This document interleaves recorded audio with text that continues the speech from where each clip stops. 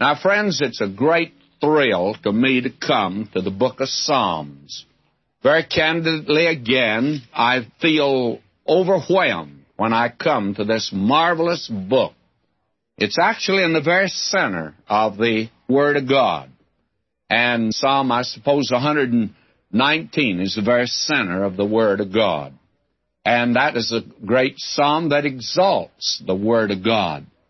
And the book of Psalms, though, has been called the book of worship, or the hymn book of the temple. It's been a wonderful book that's blessed the hearts of multitudes down through the ages.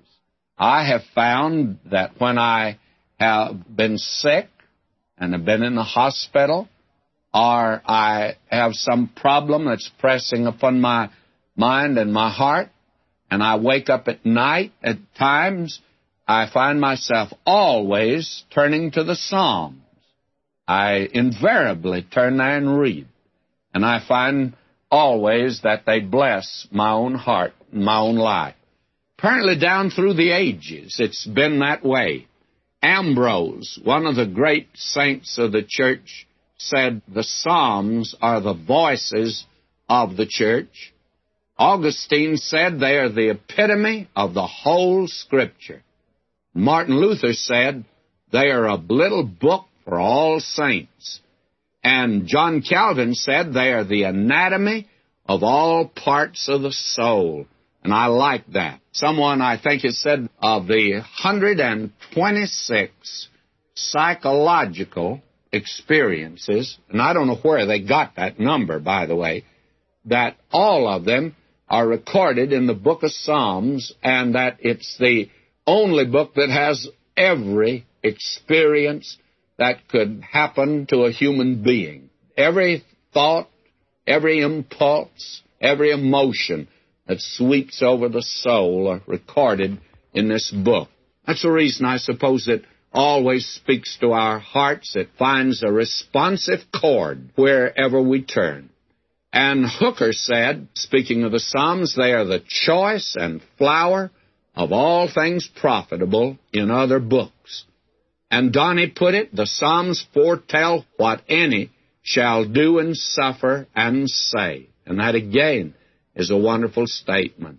Herder called it a hymn book for all time. And Watts said, they are the thousand-voiced heart of the church. Now, I think we need to be probably a little bit more restrictive relative to the Psalms. The Psalms can be divided. For instance, there are Psalms that are known as pilgrim Psalms. There are Psalms that are known as imprecatory Psalms. There's many different classifications. I suppose the greatest is to say that there are messianic Psalms. And when we come to Psalm 2, we'll be talking about the messianic Psalms. There's 16 of them in all. But privately and personally, I think that the book of Psalms, that there's not only 16 of them speaking of Christ, and of course that means they're quoted in the New Testament, but I think the 150 of them are all about Christ. I said at the beginning, this is a hymn book, and the hymn book, the way you spell hymn here is H-I-M. It's all about Him. And I think as we go through the book of Psalms, we'll see that. But now in a more restrictive sense, the Psalms do have to do with Christ belonging to Israel and Israel belonging to Christ. Both are connected with the rebellion of man. There's no blessing to this earth until Israel and Christ are brought together. And the Psalms, I think, are Jewish in expectation and hope. And the worship of Psalms are actually Jewish. They adopted, of course, to the temple. But that doesn't mean that they do not have a spiritual application and interpretation for us today, actually. They do, as I said. There's where I turn, more probably than any other portion of the Word of God. But we need to be a little exact in our interpretation of the Psalms. Now, God is not spoken of as a father in the book of Psalms. The saints are not called sons. He was God the Father, but not the Father God. The Psalms know nothing of the abiding presence of the Holy Spirit. And the blessed hope of the New Testament is actually not in the Psalms. I think that is the thing that's led many astray in Psalm 2. The reference there is not the taking out of the church, but the reference to the coming of Christ there is His second coming to this earth, to establish His kingdom, to reign in Jerusalem. All of that is in the book of Psalms. The Psalms are actually full of the second coming of Christ. And there's judgment in the Psalms. And the judgment does not apply to Christians under grace by any means, or to God's people that He's redeemed. The principle that runs through Psalms, the principle is stated in one psalm, and I think probably I should reserve this for another time, but let me just mention it here. The principle that runs through the Psalms is that one psalm states the principle, and then there will be several psalms that will be explanatory. In fact, we'll start out with Psalm 1, and then we begin to move up, and it's just like going up a stairway. And then we come to Psalm 8, that great creation psalm that speaks of Christ. And so we will notice that there is always that ascending and also descending. And there are many other things that could be said about the Psalms. For instance, it's the inspired book of prayer and praise. It is the soul's anatomy, the soul's epitome. It is the garden of Scripture. Of 218 quotations of the Old Testament and the New Testament, 116 are from the Psalms. Now, probably I ought to spend a few moments talking about the writers of the Psalms.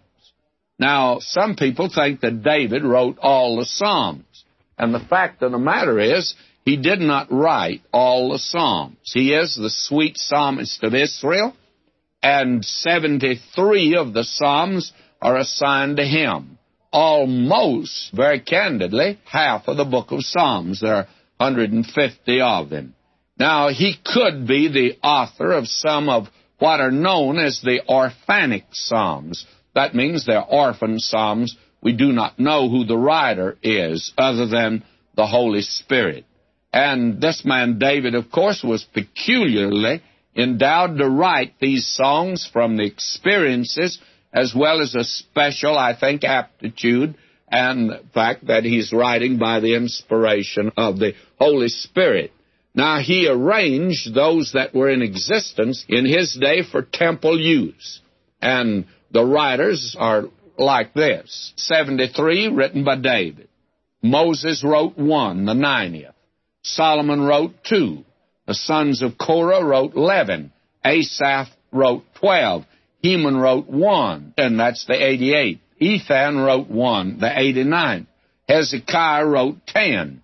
And then there are 39 orphanic psalms. That is, we do not know who the human writer was. Now, again, may I emphasize, Christ, the Messiah, is prominent throughout. You will remember that the Lord Jesus, when he appeared after his resurrection to those that were his own, you remember what he had to say to them at that time. And I'll turn and read that because it's important to see. In Luke 24, verse 44, and he said unto them, These are the words which I spake unto you while I was yet with you, that all things must be fulfilled, which were written in the law of Moses, and in the prophets, and in the Psalms concerning me. The Psalms speak of Christ. And as I have said, I think that is the most important thing to discover, that Christ is the subject of the Psalms. I think he is the one that's the subject of praise in every one of them. And doesn't mean I'll be able to locate him in all of them, because I'm not able to. But that doesn't mean he's not there. It just means that Vernon McGee is quite limited. Now, that leads me to say that the key word in the book of Psalms is hallelujah. That is, praise the Lord. That has become a Christian cliche today. But that is something that ought to be the swelling of a great emotion of the soul. Hallelujah. Praise the Lord. And we'll find that the great 150th Psalm, by the way, is the key psalm. I feel like that is the one that probably tells out more than any other. And hallelujah occurs 13 times in 6 verses in this psalm, by the way. Hallelujah. Praise the Lord. Now, again, let me go over this. The Psalms record deeper devotion, intense feeling, exalted emotion, and dark dejection. The Psalms play upon the keyboard of the human soul with all the stops pulled out. They run the psychological gamut. The book has been called, therefore, the epitome and the anatomy of the soul. And it's also been designated as the garden of the Scriptures. The place that Psalms have held in the lives of God's people testifies to their universality, yet they have a peculiar Jewish application, that is, for the nation Israel. They express the deep feelings of all believing hearts in all generations. And again, let me say it, the Psalms are full of Christ. There is a more complete picture of Him in Psalms than in the Gospels. The Gospels tell us that He went to the mountain to pray, but the Psalms give us His prayer. The Gospels tell us that He was crucified, but the Psalms tell us what went on in His own heart during the crucifixion. The Gospels tell us that He went back to heaven, but the Psalms begin where the Gospels leave off and show us Christ seated in the heaven. There are many types of Psalms. And again, now let me go over this. This is important. All of them have Christ as the object of worship. Some are technically called Messianic Psalms. These record the birth, the life, the death, the resurrection, the glory, the priesthood, the kingship, and the return of Christ. They're the imprecatory Psalms, and they've caused most criticism, I think, because of their vindictiveness and prayers for judgment. Now, these Psalms come from a time of war and from a people who were under law, and they were looking for justice and peace on the earth. And friends, you can't get it without putting down unrighteousness and putting down rebellion. And God intends apparently to do just that. And He makes no apology for it, and He didn't even ask me to apologize for Him, and I'm sure not going to. I think He's going to move in judgment on this earth. Now, the Christian is told to love his enemies, but here you find out there's some prayers that really are not very nice about the enemy. But it's to bring justice on this earth. And we'll look at them in time. And these Psalms, they look to a time coming on the earth when the Antichrist will be in power. Now, we have no reasonable basis to say how people should act and what they should say under these circumstances. Other types of Psalms, they're the penitential Psalms, the historic Psalms, the nature Psalms, the pilgrim Psalms, the Hallel Psalms, the missionary Psalms, the Puritan Psalms, the acrostic Psalms, and then praise of God's Word. Oh, this is a rich section that we're coming in here. We're going to mine for gold and diamonds here, friends. Then the book of Psalms are not arranged in a haphazard sort of way. Great many people think that they're arranged in just that way. I heard this statement made by a scientist. I have a statement in my book, How It All Began, and he said the chance of evolution working is just the same as taking all the letters of the alphabet and putting them in a tub and shaking them up and expect to bring out of it Webster's dictionary. Just wouldn't come together like that. Now, a great many people think that the Psalms were dropped in a tub or a barrel and shaken up, and then when they were brought out, that's the way they were put together. But they are arranged orderly. Fact of the matter is, it's been noted for years that the book of Psalms are arranged and correspond to the Pentateuch of Moses. There's the Genesis section, and there is the Exodus section, and I have that in my notes and outlines, but let me give it to you just in case you're riding along in a car. You can't look at the notes, or maybe you don't have them. The first 41 Psalms are the Genesis section. The Exodus section begins with Psalm 42, goes through 72. The Leviticus section begins with Psalm 73, goes through 89. The Numbers section begins with Psalm 90, goes through 106, and the Deuteronomy section begins with Psalm 107, goes through 150. Now you have a real correspondence. For instance, in this Genesis section that we're going to come to, why you have here man seen in a state of blessedness. That's Psalm 1, the perfect man. And then you have the fall and the recovery of man in view. Psalm 1 is the perfect man. Psalm 2, the rebellious man.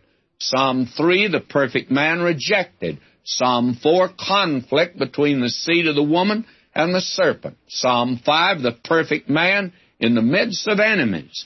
Psalm 6, the perfect man in the midst of chastisement, the bruising of his heel. And Psalm 7, the perfect man in the midst of false witnesses. And Psalm 8, the repair of man comes through man, the bruising of the head. All of this is here at the beginning, and we're going to see it in each one of the Psalms. In fact, Spurgeon put it like this. He says, the book of Psalms instructs us in the use of wings as well as words. It sets us both mounting and singing. And this is the book will make a skylark out of you instead of maybe another kind of bird, you see. 150 spiritual songs set to music for the tabernacle and temple. And I think every one of them was set to music. I think if David didn't write some of them, he certainly is the one that set them to music, those that were written in his day. Now we come here in this very first psalm to the blessed man, or the happy man. And the blessed man here, yes, Adam put in the Garden of Eden, but Adam fell. Who is really the blessed man? Well, I think Psalm 1 is actually a picture of Christ, though it's not quoted in the New Testament as such. But I believe it's a picture of him. And the blessed man here is contrasted to the ungodly man. And this is the psalm which opens the Genesis section. It begins with man instead of the material universe. The blessed man here is not the first Adam, but I think the last Adam, because it starts off, blessed is the man, happy is the man. And now it gives the practice of the blessed man. Verse 1, the negative side. Verse 2, the positive side. And here the blessed man is not in an ideal Garden of Eden, but he's in the midst of the ungodly, the sinners, and the scornful. And we're going to see how he does. Now here you have another picture. This is, I would say, a snapshot that the Lord has given to us of the Lord Jesus Christ. It's the blessed man. Who is the blessed man? The happy man, if you please. We sometimes think of the Lord as being a man of sorrows and acquainted with grief, and for some strange reason, all the pictures that have been painted of him reveal him as a very sad-looking individual.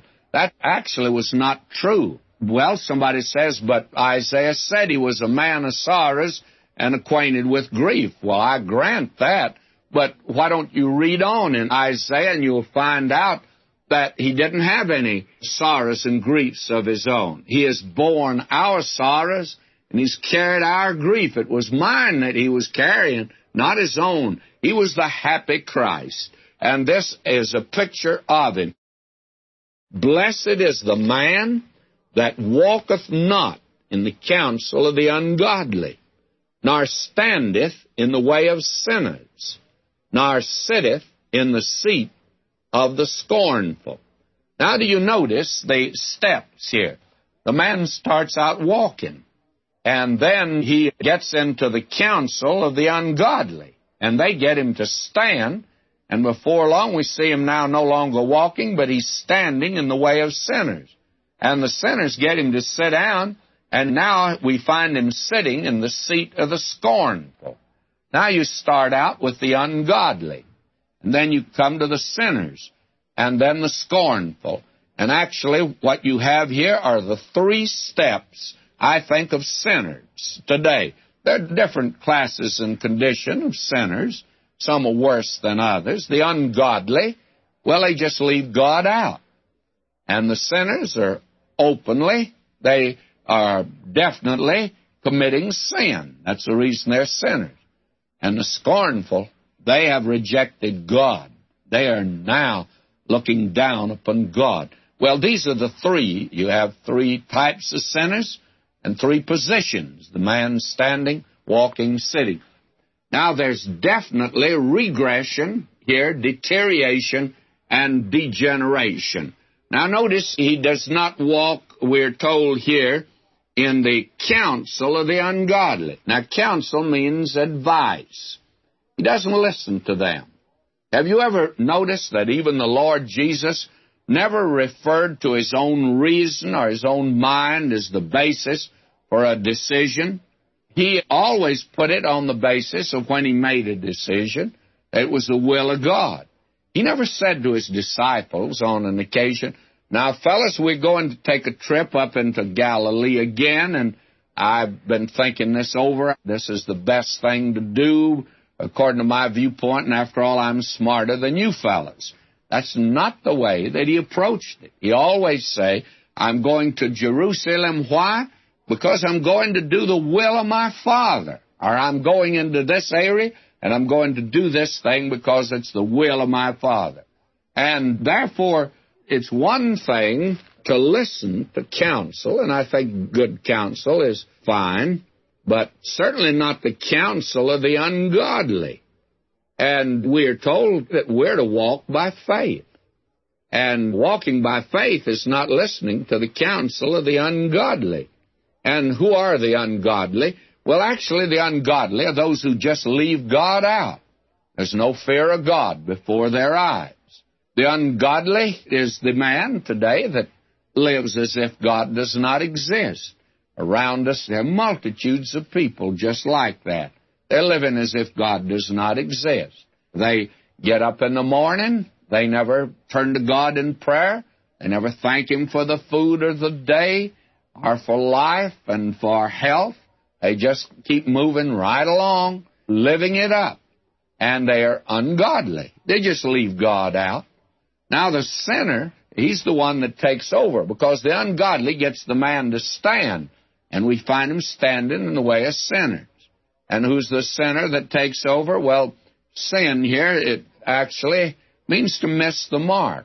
They don't quite live as they should live. They are the ones that the Scripture speaks of when it says, "There is a way that seemeth right unto a man, but the end thereof are the ways of death." And again, the Scripture says, "All the ways of man are clean in his own eyes." The sinner actually may think he's all right, but he's a sinner. And the Scripture says to him, "Let the wicked forsake his way, and the unrighteous man his thoughts." This is the sinner.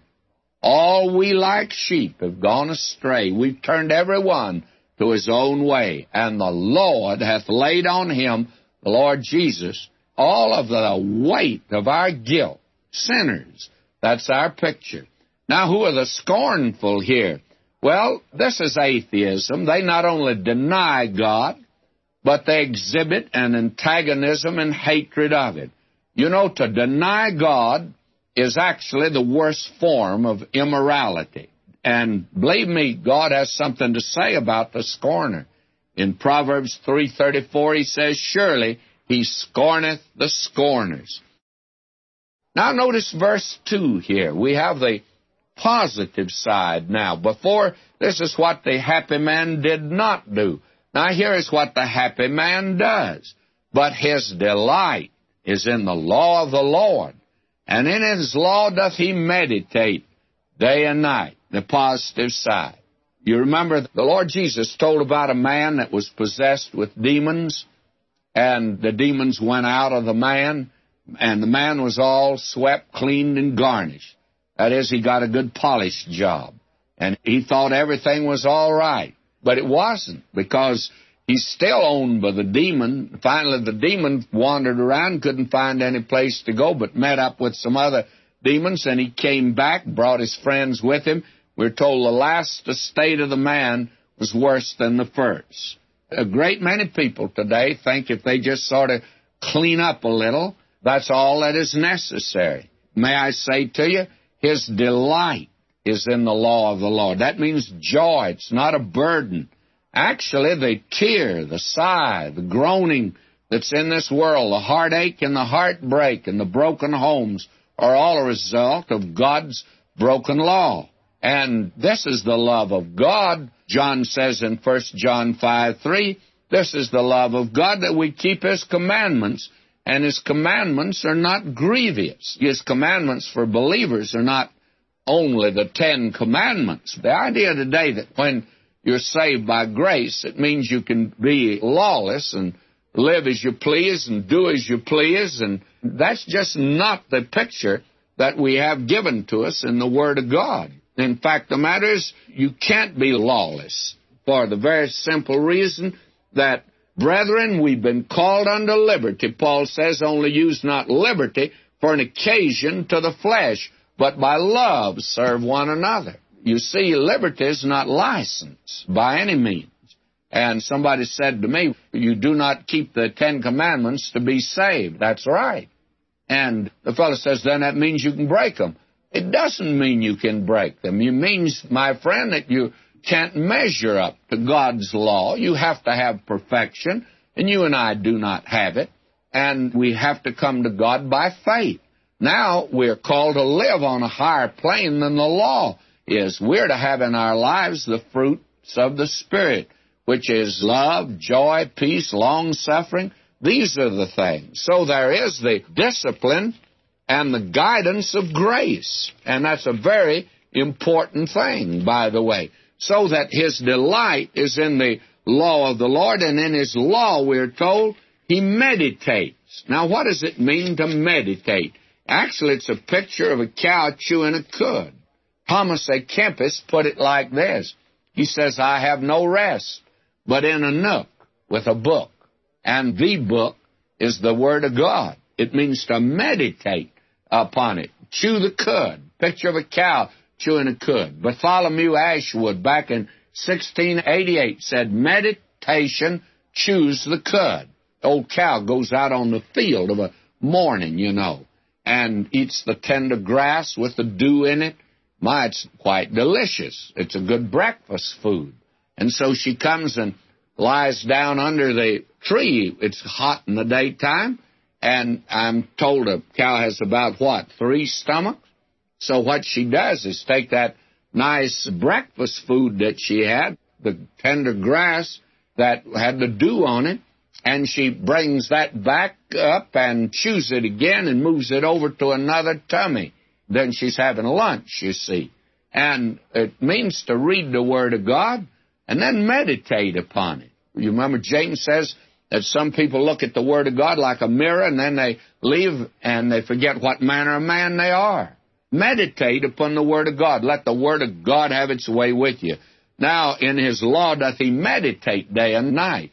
My friend, God hasn't any plan or program for you to grow and develop as a believer apart from the Word of God. Now, you can become as busy as a termite in your church or in church activity, and probably with about the same effect of a termite.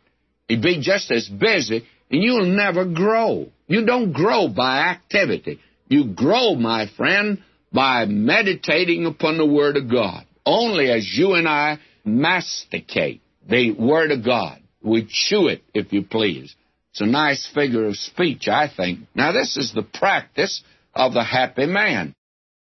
Now, notice the power of it. Where does he get his power? Well, we're told here he shall be like a tree planted by the rivers of water. And rivers here, that's the superlative. In the Hebrew, it's hyperbole, actually, for abundance. He's planted by plenty of water.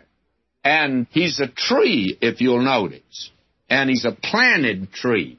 God's trees are actually not wild-grown trees by any means. They are planted trees. And that means, I think, to be born again. Over in Isaiah 61:3, it says, to appoint unto them that mourn in Zion, to give unto them beauty for ashes, the oil of joy for mourning, the garment of praise for the spirit of heaviness, that they might be called trees of righteousness, the planting of the Lord, that he might be glorified. God, you see, doesn't use wild-grown trees. They're not wild-grown. They've been born again. They've been taken up and set out in God's garden, if you please, and set out by the river of water. Now, what is the river of water, by the way? Well, that's the Word of God. Somebody says, are you sure about that? Oh, I know it, because if you turn right back over in Isaiah to the 55th chapter and verse 10, he says, for as the rain cometh down, and the snow from heaven returneth not thither, but watereth the earth, and maketh it bring forth and bud, that it may give seed to the sower and bread to the eater, so shall my word be that goeth forth out of my mouth. It shall not return unto me void. It shall accomplish that which I please. It shall prosper in the thing whereto I sent it. And God wants His Word to just come down like rain. I think radio is a fine way to, just scatters it out everywhere. And that's what we're to do. And the Word of God is to be gotten out. And it's water. And it'll produce, it'll cause trees to grow. And that's where God's trees are planted. It provides drink and sustenance and also cleansing.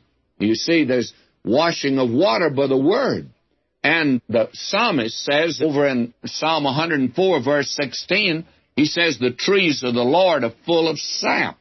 Now, he doesn't say that God's trees are sap. He just says they're full of sap. And that sap's the Word of God, the trees of Lebanon, which He's planted. And now He says something else about them. You see, the power is in the Word of God. And we're told that they bring forth their fruit in its season. That is a very interesting thing, that God's trees, they don't bring fruit all the time. They bring forth fruit in their season. I hear today this statement made in this day of activity and nervous action, that the primary business of a Christian is soul winning. I disagree with that. Word of God doesn't say that. In 2 Corinthians, 2nd chapter, verse 14, listen to this. Now thanks be unto God, which always causeth us to triumph in Christ, maketh manifest the savour of His knowledge by us in every place. For we are unto God a sweet savour of Christ to them that are saved, and to them that are perished. Now, that's not all. To the one we are the savour of death unto death, to the other the savour of life unto life. Who's sufficient for these things? Well, I'm not. But I do know this, I'm called to give out the Word of God. And it's the business of the Holy Spirit to bring men to Christ. My business is to give out the Word of God. And we are experiencing on this program multitudes of people turning to Christ. I'm amazed at it. But we don't do it. The Spirit of God does that. We just give out the Word of God. And our business is to give out the Word of God, and when we do, He always causes us to triumph. Well, suppose nobody accepts Christ. Well, we are savour of life to them that are saved. We are savour of death unto those that perish. My responsibility is to give you the Word of God. Your responsibility is to do something about it. And my responsibility ends when I give it out. It's up to you from then on. I used to tell folk when I'd give the invitation, you live here today unsaved, well, it's too bad, because you couldn't go into God's presence, say you hadn't heard the Word of God. Well, very frankly, I'm not responsible anymore. I've given out the Word of God, and I've really become your enemy because you couldn't tell God you hadn't heard the gospel. And we want it to be true also of this radio ministry. Now, will you notice that the important thing here is that the child of God bring forth his fruit in his season. Now, he not only does that, but his leaf also shall not wither. Now, he's to have out his witness all the time. God's trees are evergreens, outward testimony. A friend of mine said years ago he was in New York City in summertime, in August it was.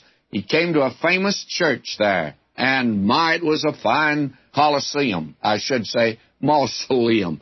And he says that up on top it had carved in letters there in the marble, "This is the house of God, the very gate of heaven." And down beneath there was a temporary sign says closed during July and August. So the gate of heaven was closed there during July and August. Well, God's trees, the leaf shall not wither. But whatsoever he does, it'll prosper. Now, God promised material blessings to his people back in the Old Testament. But today, he doesn't necessarily do that. John Trapp put it like this: outward prosperity, if it follows close walking with God, is sweet as the cipher when it follows a figure, adds to the number, though it be nothing by itself. Now, finally, you have the permanency of the blessed man. Notice the insecurity. The ungodly are not so. What? They're like the chaff which the wind driveth away. And then notice here, two ways.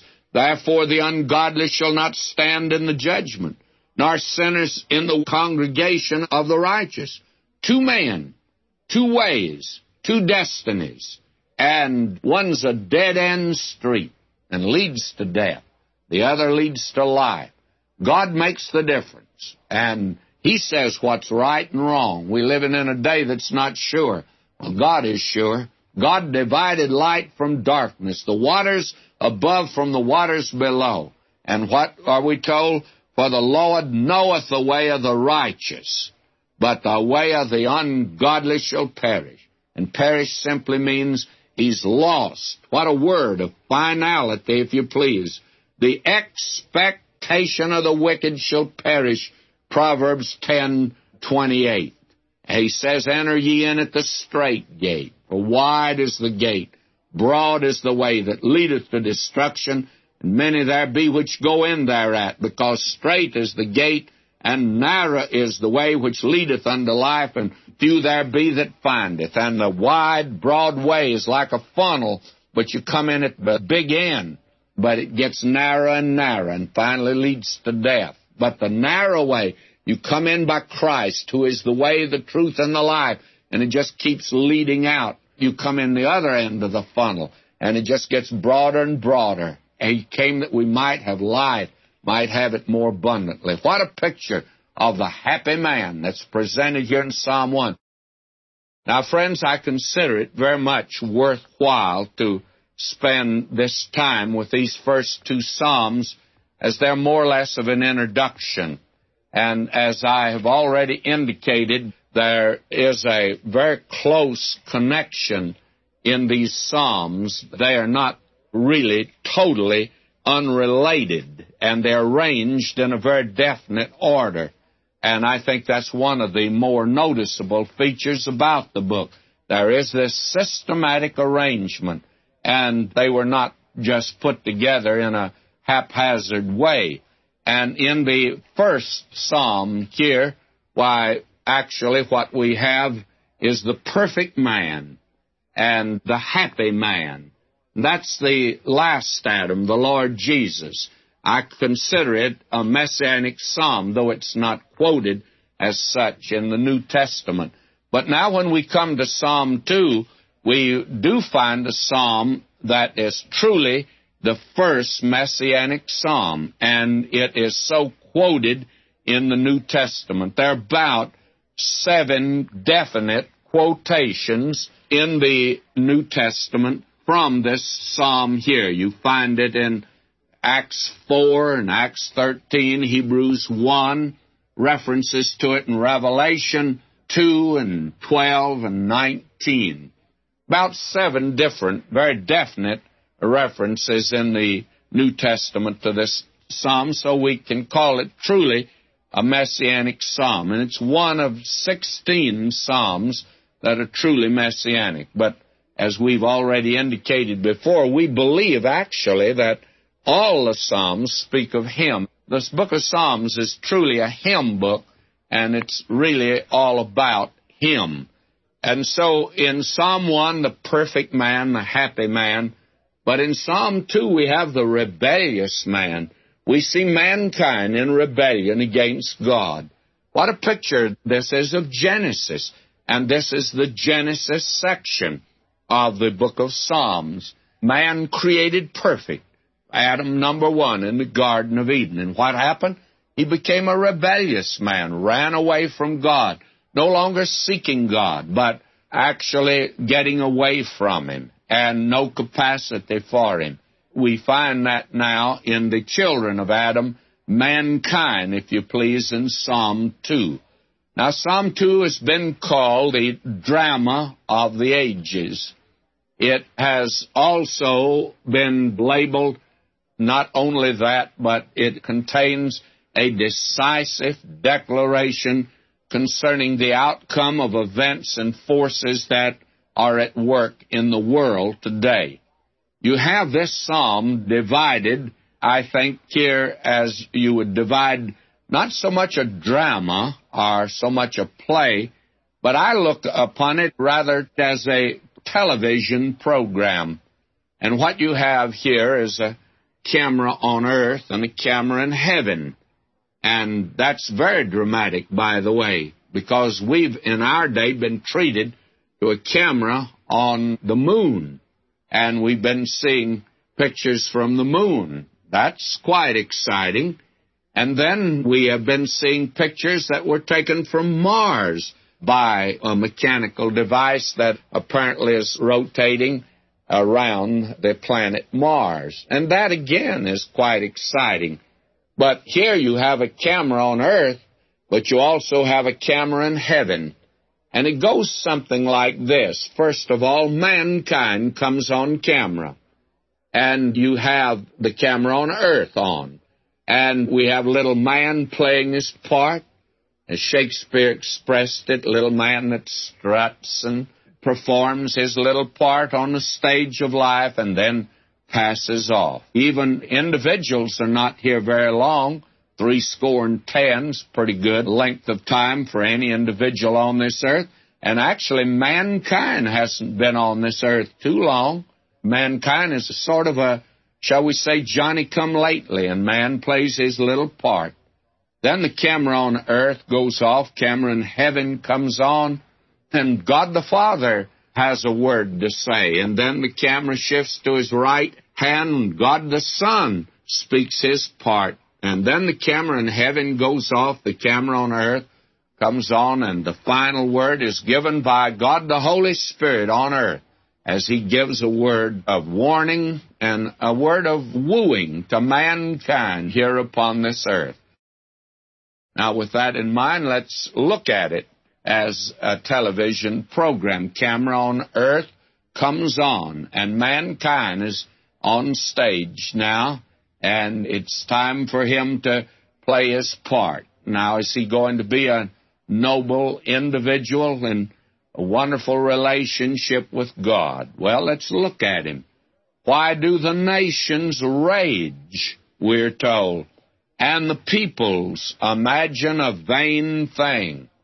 Now, here we see the coming together of the nations of the world and the peoples, the masses, and they're coming together and they imagine a vain thing.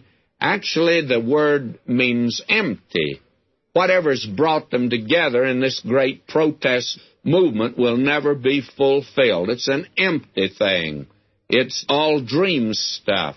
It can never come to pass. Well, let's see what it is. Verse 2, the kings of the earth set themselves, and the rulers take counsel together. Now, here is an unusual protest movement. It doesn't come from the hoi polloi out there or some minority group, but it comes from the establishment. That is, here are the kings, the political rulers, and then the rulers that are mentioned here, they are the religious rulers, and they come together. Here is politics and church and religion joining together.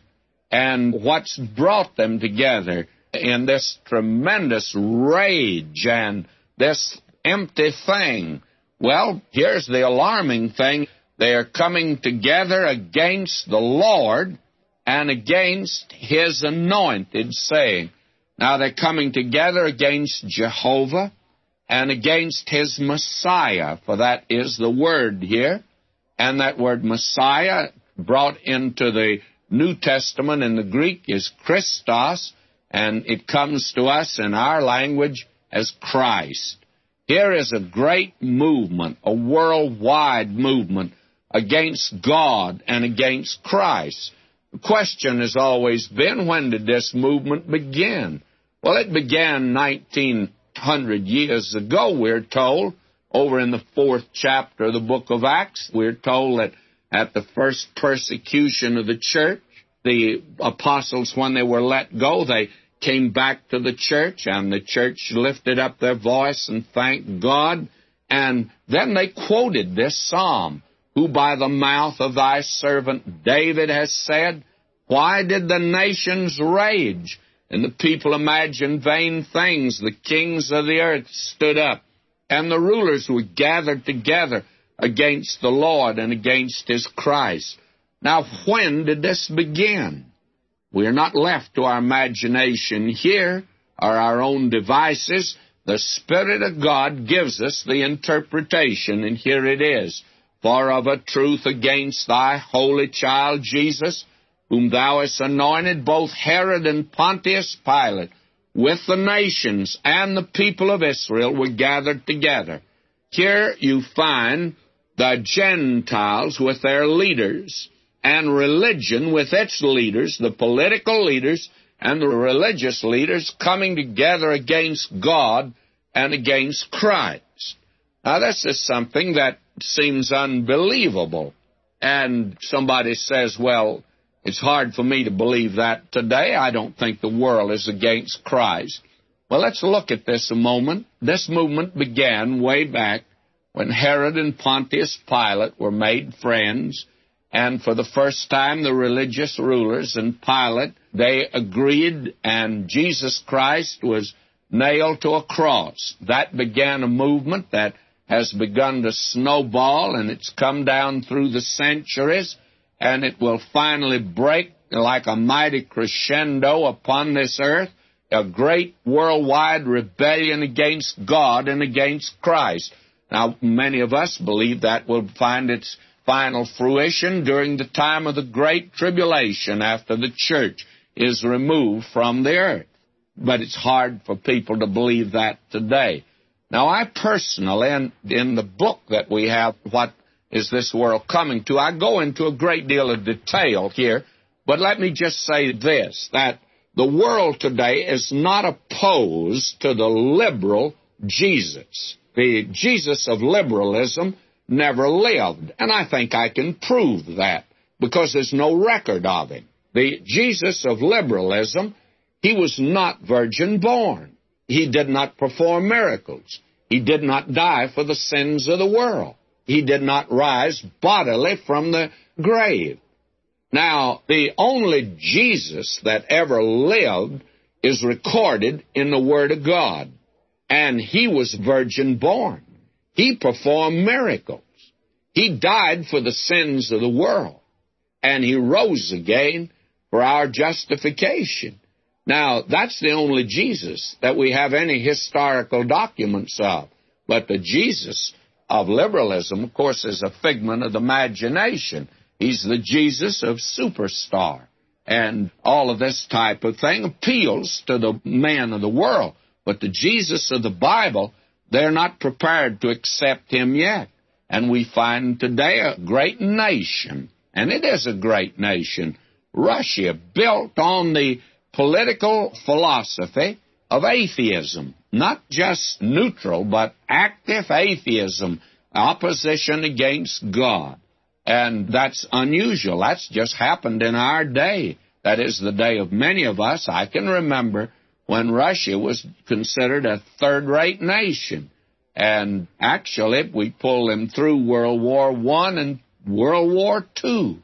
And now they probably are the best prepared nation for war of any nation in the world today. And that's atheistic.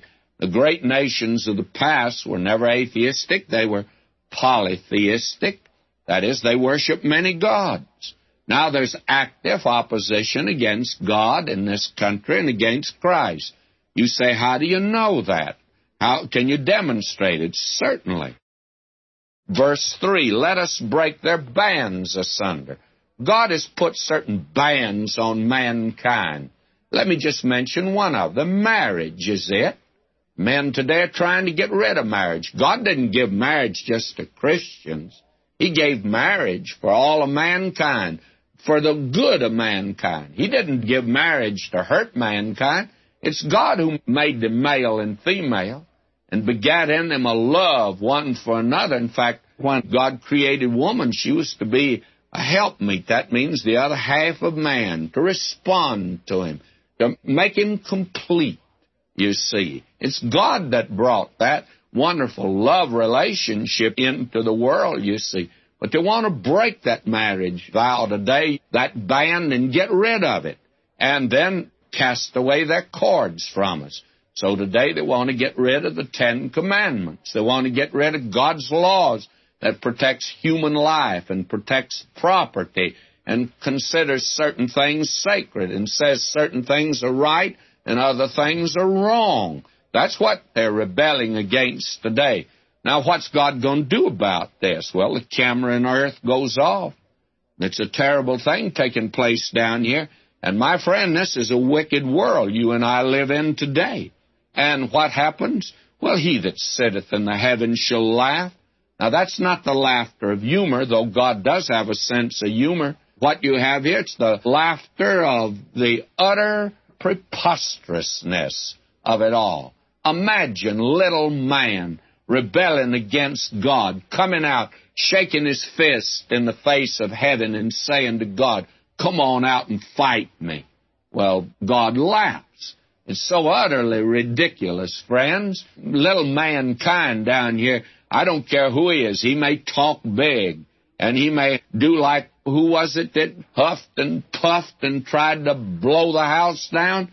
Well, there are a lot of little men that are talking about their opposition against God, and they're opposing him. They won't be around long. I can remember when Mussolini did a lot of talking. I haven't heard from him recently, and Stalin did the same thing. And we've had a lot of politicians that made some great statements in the past. Don't hear from them anymore. May I say to you, little man's played his little part here on the stage of life, but it's ridiculous, it's preposterous for him to oppose God. God laughs. And what's he going to do with them? Well, he's going ahead with his program, and his program is to put his king on the holy hill of Zion. That's God's great purpose, and he's going to do that. The Lord Jesus now speaks, and the camera turns on him. And verse 7, he says, I'll declare the decree. And those of you acquainted with theology know that the Lord Jesus executes all the decrees of God. And then we have, the Lord hath said unto me, Thou art my son, this day have I begotten thee. You want to hear that very carefully, because there are those that say that this means Jesus is a creature, that he was just born like anybody else. But that's not what the Word of God says. Paul, in his great sermon in Antioch in Pisidia, and I think that's one of his greatest sermons, he made this statement. And when he did, now you have the interpretation of the Holy Spirit of what is meant here by this statement. God hath fulfilled the same unto us, their children, in that he hath raised up Jesus again. Now listen to this. This is an interpretation of the resurrection of Jesus Christ. This is Acts 13:33. Listen to it. In that he hath raised up Jesus again, as it is also written in the second psalm, Thou art my son, this day have I begotten thee. Begotten him in birth at Bethlehem? No, not talking about that. Have begotten him out of Joseph's tomb in resurrection. That's what he's talking about here. It has no reference at all to that. And he says here, Ask of me, and I'll give thee the nations for thine inheritance, the uttermost parts of the earth for thy possession. And that's not a missionary text, by the way.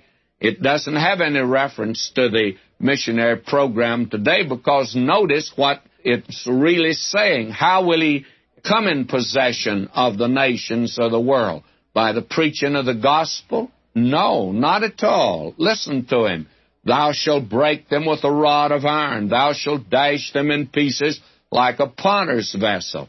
Now, this is the way that he's coming the second time to the earth, to put down rebellion. Some people don't like it, but read the 19th chapter of Revelation. He's coming to make war. Somebody said, well, I thought he was the Prince of Peace.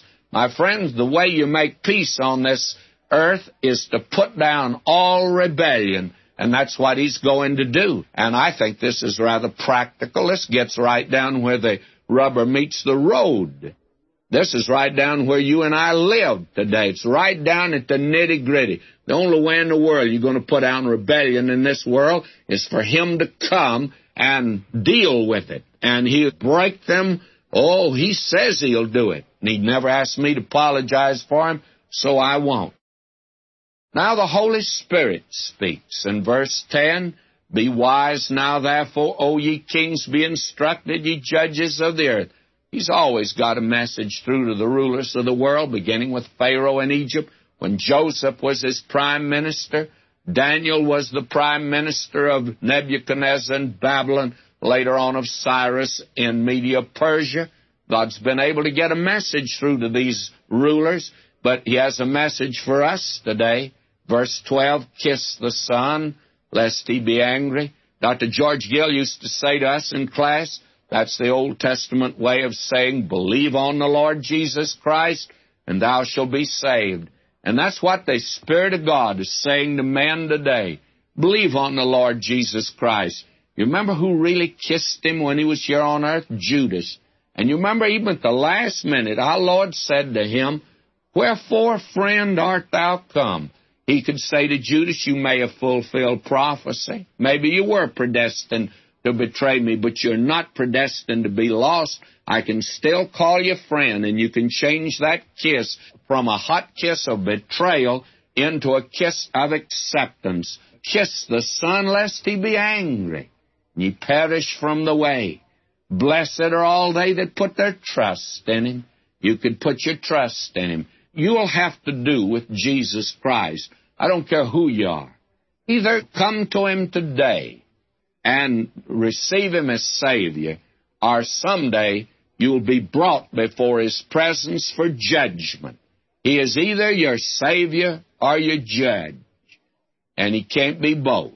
He'll just have to be one. Today you can have him as your Savior, and the Holy Spirit, even right now, is saying to you, kiss the Son.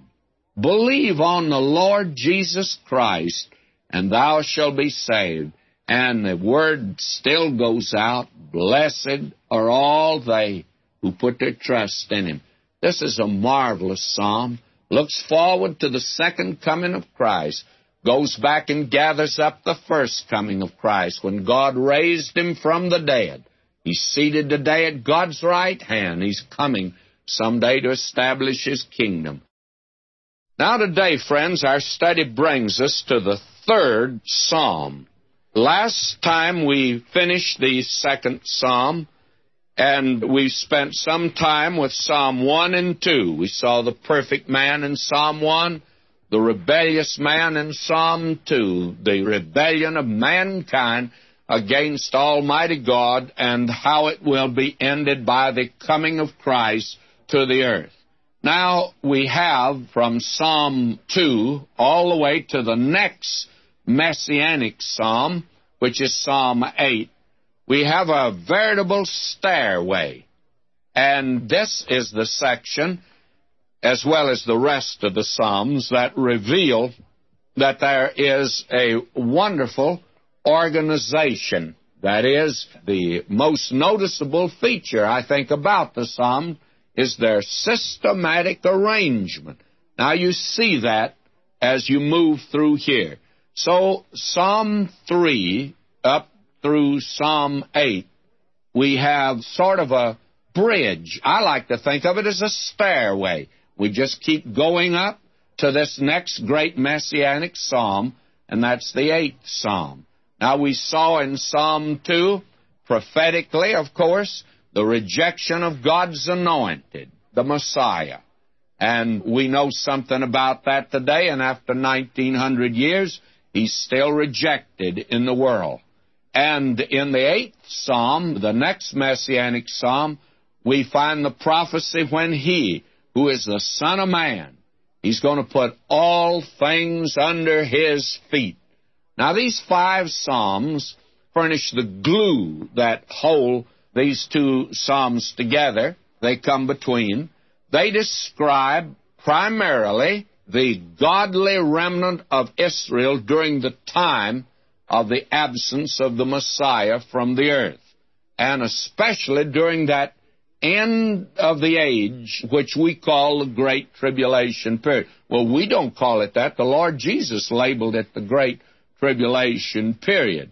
And you have here the record of their trials, their sorrows, their persecutions, their problems, and their sins. It's all here. And we also see of the confidence in God and the promises of God and the prayers here for deliverance in the part of the godly remnant. And we are going to see here something of the historical background and the circumstances of these different psalms and why they were penned and who penned them. David, of course, wrote most of them. Now we also see here the trials and the sorrows of this godly remnant in Israel. Now, also, we find here that all the saints of God share in this world very much the same trials and sorrows. They're common to all of God's people, and it doesn't make any difference who they are, where they live, and what period of history they lived in. And the comfort that is given in these Psalms is for all of God's children.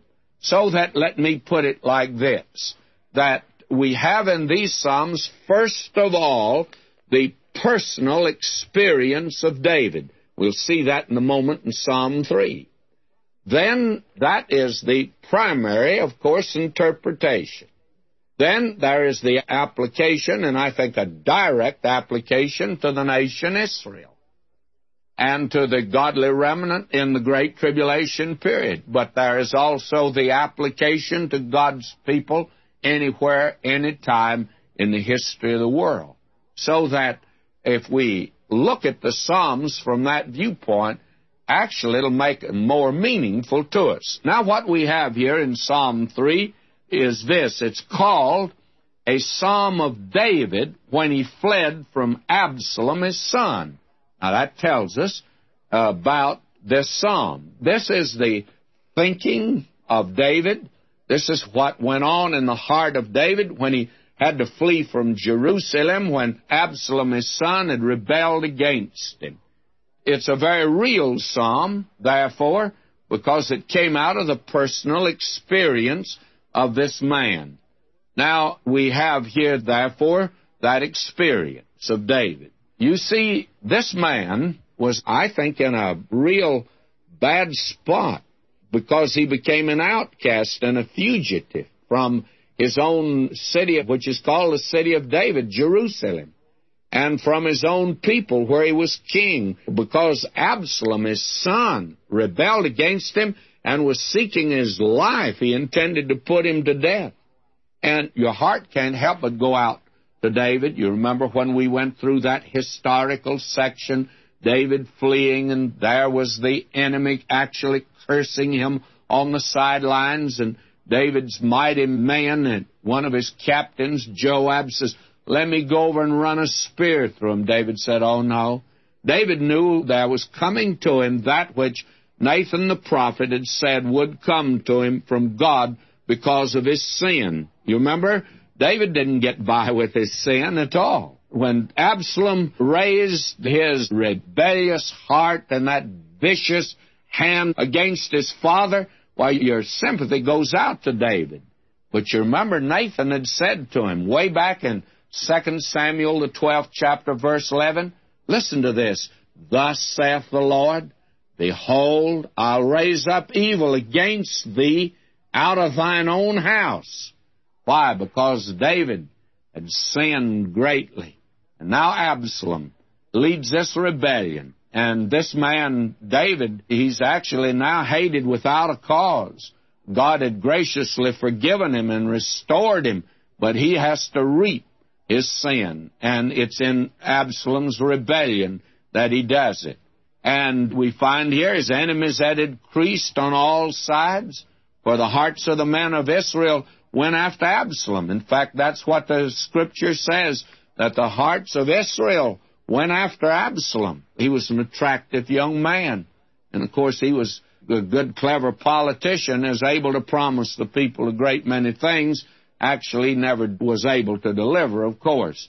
Now, there were many that rose up against David. Shimei, you remember, was the one who reviled him and cursed him. Many ridiculed him, and he went out barefooted and weeping and in sackcloth and ashes, and he passed over Kidron.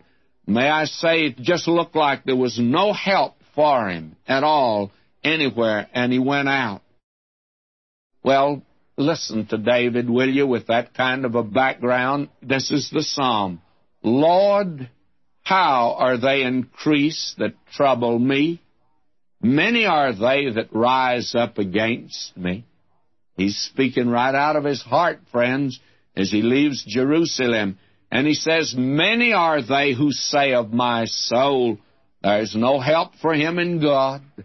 God has forsaken him, but God hasn't. And thank God today, friends, when somebody says to me, I can't understand how God would put up with a man like David, I always feel like saying to a person like that, well, if God will put up with David, maybe he'll put up with you and he'll put up with me. Thank God he's this kind of a God, friends, that he puts up with folk like this and will forgive them when they come to him. But that didn't mean David didn't pay for his sin. He sure did. And so he says, many are they who say of my soul, there's no help for him in God. And then we have this word Selah. Now, what does the word Selah mean? Well, there's been a great deal of discussion as just what Selah really means. It occurs about 71 times in the Psalms.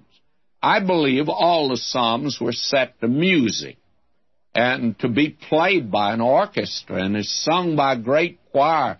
I think that Jerusalem became famous throughout the world. People came there to hear the music of singing these psalms, and I think this probably was a musical rest. And I think it was a pause, some kind of a pause, probably a musical pause. And I personally think for you and me, that is, if you're just a common sort of a layman that doesn't understand music, it means stop, look, and listen. That's what you used to have at railroad crossings. You remember the old cross that was there? Stop, look, and listen. I remember as a boy, when my dad would drive a buggy into Snyder, Texas, sitting in the buggy, we stopped at the railroad crossing. There wasn't but one, of course, and I don't think there was a train in 10 miles of the place, but we always stopped. Stop, look, and listen. And a great many folk today, when they come to the Word of God, ought to do a lot of stopping, looking, and listening. And that's what we have here. Now, listen to David. This probably ends the first stanza. And now he says, I lay down and slept, I awake, for the Lord sustained me. Morning Psalm, as this has been called. And I'm glad the New Schofield Bible has put that at the top here of this psalm, a morning psalm. This is a good one to start the day with. In spite of all of the problem and trouble, David trusted the Lord. He could sleep at night. He wasn't able to get hold of an aspirin tablet or any of these other miracle drugs that can put you to sleep today. But he just trusted the Lord and pillowed his head on the promises of God. And he went to sleep. And he says, I await, for the Lord sustained me. And he says, I'll not be afraid of 10,000s of people who have set themselves against me round about. Why, though the whole world be against him, David said, I'm not going to be afraid. Someone said to Cromwell, he's considered, by the way, the bravest man that ever lived. They said, what is the explanation of your bravery? Well, he says, if there is any bravery in my conduct, it's because, he says, I fear God, and therefore I have no man to fear. Martin Luther also took that position. And if there was more fear of God, there would be less of this licking the boots of men today. There's some men that are going around with their tongues black. They spend their time licking other men's shoes. You know why? Because there's no fear of God before their eyes. The thing that'll give you courage is to fear God, and then you'll have no other man to fear at all. And so this man said, David, there might be 10,000. I'm not afraid of them. Now listen to him, verse 7. Arise, O Lord, save me. O my God, for thou hast smitten all mine enemies upon the cheekbone. And that's where it hurts, on the cheekbone. If you ever get hit there, it'll really knock you out. And so David knew about that. He says his enemies had been smitten on the cheekbone. He says, thou hast broken the teeth of the ungodly. Not able to bite him anymore. Now listen to him here. He says, salvation belongeth unto the Lord. And this is a great scripture. Actually, the word belonging is not here. Salvation unto the Lord. The Lord is the author of salvation. David never thought salvation was a coin you could put in your pocket and lose. He never thought it was something he'd have to work out. Salvation was the gift of God. Salvation's unto the Lord. Thy blessing is upon thy people. And then this wonderful word here of Selah. And you'll notice that in this psalm he said some wonderful things about God. Back in verse 3, but thou, O Lord, art a shield for me. Did you notice that? And then the next thing, you're my glory. And then he says, you're the uplifter of my head. Now, as a shield, why, he covers those that are his own. We're told to take today the shield of faith as believers. And David knew something about what the shield would do, and he'd used it. And the glory, that's his belief in the presence of God. For the cloud of glory, you remember, was for Israel. It was a visible sign of the presence of God in his midst. Now, we walk today by faith, and the glory of God's with us, friend. He makes himself real to those that are his own today. And then he calls himself the uplifter of his head. And how could that be? Well, he'd promised to build David a house and give him a blessing and a glory and a kingdom. And he says, he's going to uplift my head. And today, my friend, we may be down, but he's going to lift us up. This is a marvelous psalm, is it not? Now, the next psalm, Psalm 4, is in this same line. Psalm 3 was the perfect man rejected. And I've labeled this psalm here, the conflict between the seed of the woman and the serpent. And that's what is going on in the world today. And this is called an evening psalm. We'll see why. And it divides itself something like this. You have a cry in the first 3 verses, then a correction in the next 2 verses. Then you have confidence in verses 6 and 7 and 8. This is the psalm. It's a brief one. And this psalm, it has a musical inscription. It says, to the chief musician on Neginoth, a psalm of David. Now, what's a Neginoth? Well, apparently, it must be some sort of an instrument, and it's the belief of a great many today that it is something like a stringed instrument. Actually, it's probably a stringed instrument solo.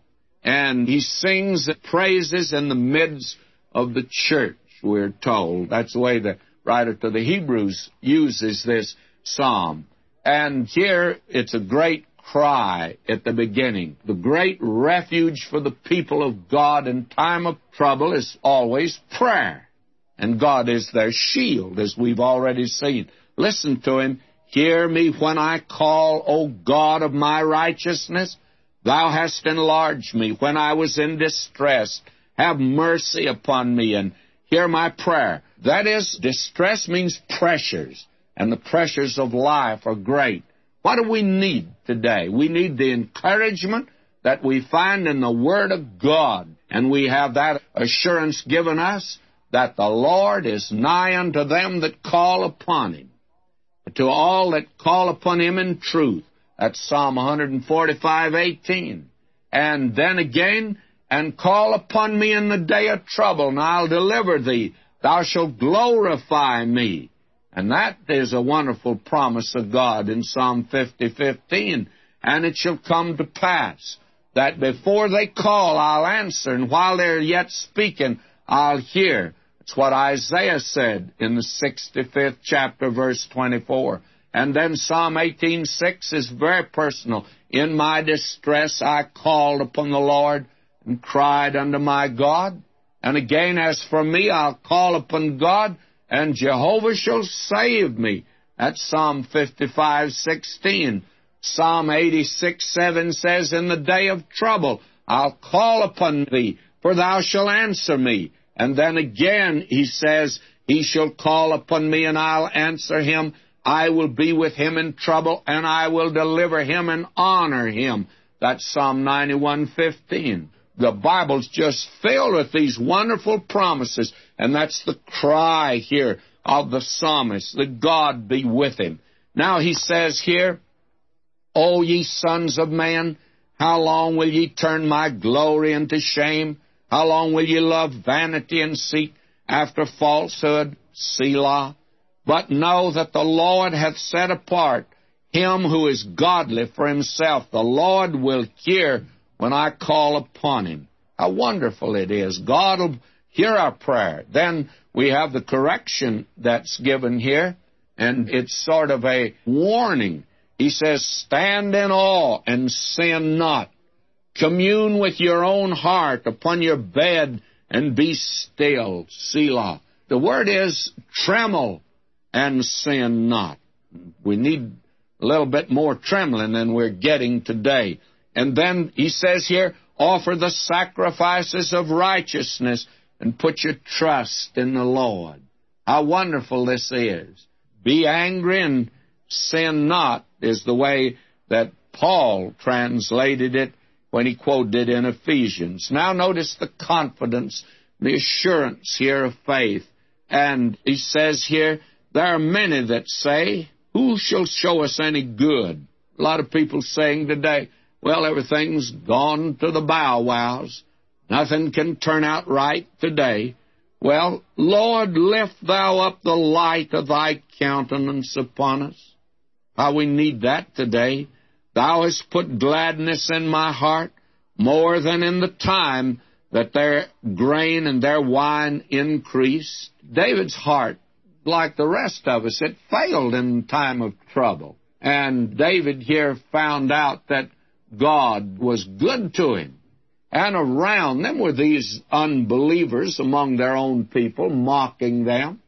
And they were the ones that said God's not going to do anything. But God did do something for them. Thou hast put gladness in my heart more than in the time that their grain and their wine increase. And God today, and he alone can make good for us. Now it's an evening psalm. Listen to this. I will both lie down in peace and sleep, for thou, Lord, only makest me dwell in safety. This, by the way, is a good sleeping pill at night. Have you ever tried Psalm 4? It's a little better than Somanex, by the way, and it's lots better than aspirin. Psalm 4. Oh, how wonderful these Psalms are for us today, and what they'll mean to God's people in that day of trouble. Now, friends, today our study brings us to the 5th Psalm. And in this section, between the first Messianic Psalm, Psalm 2, to the second, Psalm 8. We have these 5 Psalms here that are knit very close together. They actually tell a story. They're first of all a picture of the personal experience of David. And in the second place, they reveal prophetically the picture of the nation Israel in that day of real struggle that is coming, the Great Tribulation period. And it has a very real application for us today, for great principles are involved here, and it has a message for God's people in all ages and in all time. Now, as we come to this 5th Psalm here, I've given it the heading, The Perfect Man in the Midst of Enemies. And this is a psalm written by David, and it has as its inscription to the chief musician upon Nealoth.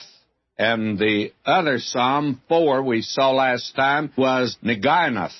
And there's a difference in the two. The other had to do with stringed instruments, and this has to do with wind instruments, and it means flutes. I think that's been the generally accepted application or instructions. The other one was to be given to the tune or to the accompaniment of these instruments, and now the flutes are uppermost here.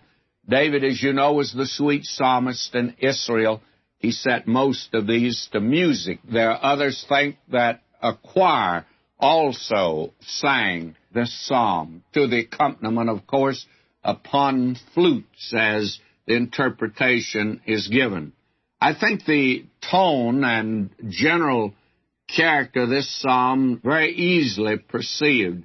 As someone else has put it very nicely, it was Pridham. He said it's a prayer of faith sent up from a heart in which the discernment of God as the shield and rewarder of them that seek Him is found in union with a very deep sense of the prevailing evil and ungodliness which daily present themselves to the contemplation of the faithful.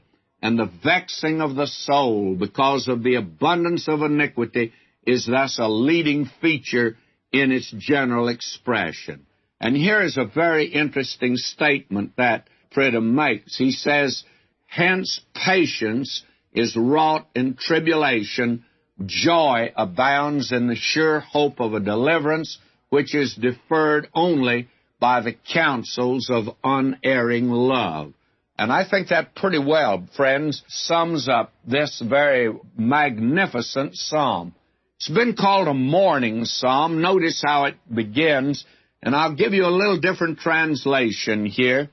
Give ear to my words, O Jehovah. Give heed to my meditation. Listen to the voice of my crying, my King and my God.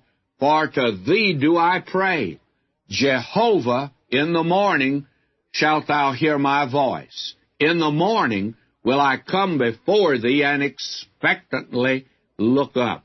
It's a morning prayer, and that could be here as we had a morning psalm and an evening psalm, a morning psalm in Psalm 3, an evening psalm in Psalm 4. Well, this could be called a morning prayer, that in the morning his voice would be lifted unto God.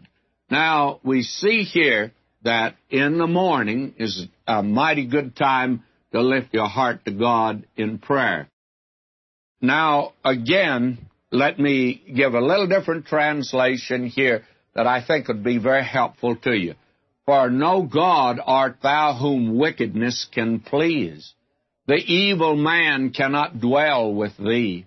The arrogant shall not dare to stand before thine eyes. Thou hatest all workings of iniquity. Thou wilt destroy them that speak lies. The man of blood and deceit Jehovah abhorreth. As for me, through thy great mercy will I enter thy house. I will fall down, facing thy holy temple in fear. Now, this is the comfort of the godly. And when you look about you today, many of you have a sinking feeling as you see the evil that is abroad today, and the iniquity. It's something makes you sick at heart. What is the comfort of the godly in days like these? Here is the psalmist, that the hatred that he has in his heart of evil reveals that he's on God's side. God also hates it. Also makes God sick at his tummy to look down at this sinful world today. And I'm not being irreverent when I say that. You see, wickedness does not please God, and nor will it please those who know God. Evil cannot dwell with him, for God is light, and in him there's no darkness at all. You know, Habakkuk put it like this, when the Lord told him that the Chaldeans were going to invade God's land. Why, Habakkuk said, "Thou art of purer eyes than to behold evil, and canst not look on iniquity." You know, wickedness may prosper for a time, but the day is surely coming, which will bring destruction and eternal shame to those that practice lies and iniquity. God has made it very, very clear that there is coming a day when judgment will come on this, and evil today is not going to prevail. God's made that very clear. Over in Revelation 21:8, he puts it like this, "But the fearful and unbelieving and the abominable and murderers and whoremongers, sorcerers and idolaters and all liars shall have their part in the lake which burneth with fire and brimstone, which is the second death." Now, I may sound like a square reading that to you. I hope I do, because that's exactly what I am, and I believe the judgment of God is coming upon this earth. Now, that brings us down to something in this psalm here. Let me read this to you in a little different translation. "Jehovah, lead me in thy righteousness because of my foes." What he's saying is this: my enemies are watching me. They want me to stumble and fall, but I want to glorify you.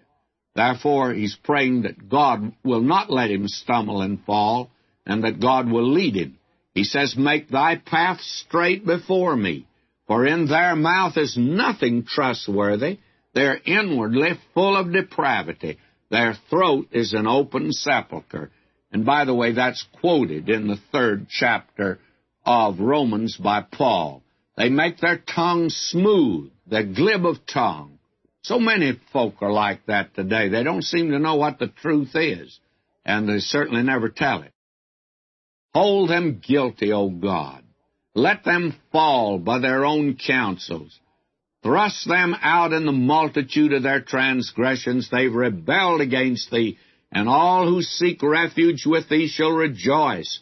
Forever shall they shout for joy because of thy protection, and they shall exult in thee who love thy name. For thou, Jehovah, wilt bless the righteous. With favor wilt thou surround him as with a shield." You see, prayer is the resource and the recourse of this man when he looks at the wickedness that is about him. And he prays for that guidance that will enable him to walk in a way that he'll not bring disrepute upon the name of God. Let me read verse 10. "Destroy thou them, O God. Let them fall by their own counsels. Cast them out in the multitude of their transgressions, for they've rebelled against thee." And in the time of the great tribulation, this will be a proper prayer. God intends to take vengeance. He just told us today to walk by faith and take that position that our Lord took. Now, this is the first imprecatory prayer that's recorded in the Psalms. Now, later on, I'll have a time to develop that. But there are certain prayers here, especially you'll hear David praying a prayer for justice, for God to intervene and to bring judgment. And some of it's very harsh, by the way. And, in fact, Isaiah could do that. In Isaiah 64:1, "Oh, that thou wouldst rend the heavens and come down." Judgment must fall someday upon the transgressors. It's coming. And in the time of the Great Tribulation, it's actually before God comes to take vengeance. Scripture makes it very clear that's what He'll do. The Lord, you remember, told a parable concerning a widow who prayed, "Avenge me of mine adversary." And the judge says, "Well, I'm going to have to do something about this because this widow keeps worrying me." And then here is the thing. And the Lord said, "Hear what the unjust judge saith, and shall not God avenge His own elect?" And here it's Israel, which cried day and night unto Him, though He bear long with them. I tell you that He will avenge them speedily. And this is a prayer that they'll pray in that day. Now, for a Christian to pray these prayers during this age, I think is absolutely sinful. Somebody says, "You don't mean that." I certainly do. This is where I think a proper interpretation of Scripture is essential. Now, a great many people want to get rid of this portion of the Word of God, and this is being used more than any other section of the Bible today for people to say, "Well, this is not the Word of God. This is no expression for a Christian." My point is, who said it was? This is going to be for God's people in that day. For goodness sakes, let's interpret Scripture accurately. And these people under law in that day will pray a prayer, as they did in the past under law. And God intends to hear. God intends to bring vengeance. And He says to us today that we're to pray for those that deceitfully use us. It's difficult to do, I grant you that, but that's what we're to do. And God says to you and me today, "Vengeance is mine, I will repay, saith the Lord." God says, "I'll take care of it for you." And when you and I attempt to take matters in our own hands, we get hit in the nose, we want to hit somebody right back in the nose, and that's human nature. That's what we want to do. If we don't, God says, if you go ahead and do it, then you're taking the thing in your own hand, and you're not walking with me by faith. God says, "I want you to walk with me by faith." You remember, He was so brutally treated when He was here on earth. He didn't strike back. Now He says, "I want those that are my own in the church to take that same position." But God's no mollycoddle. You're not going to get by with it. God says, "Vengeance is mine, I will repay, saith the Lord." God says, I intend to take care of this someday. This is a marvelous psalm. What a comfort to be for God's people in that day.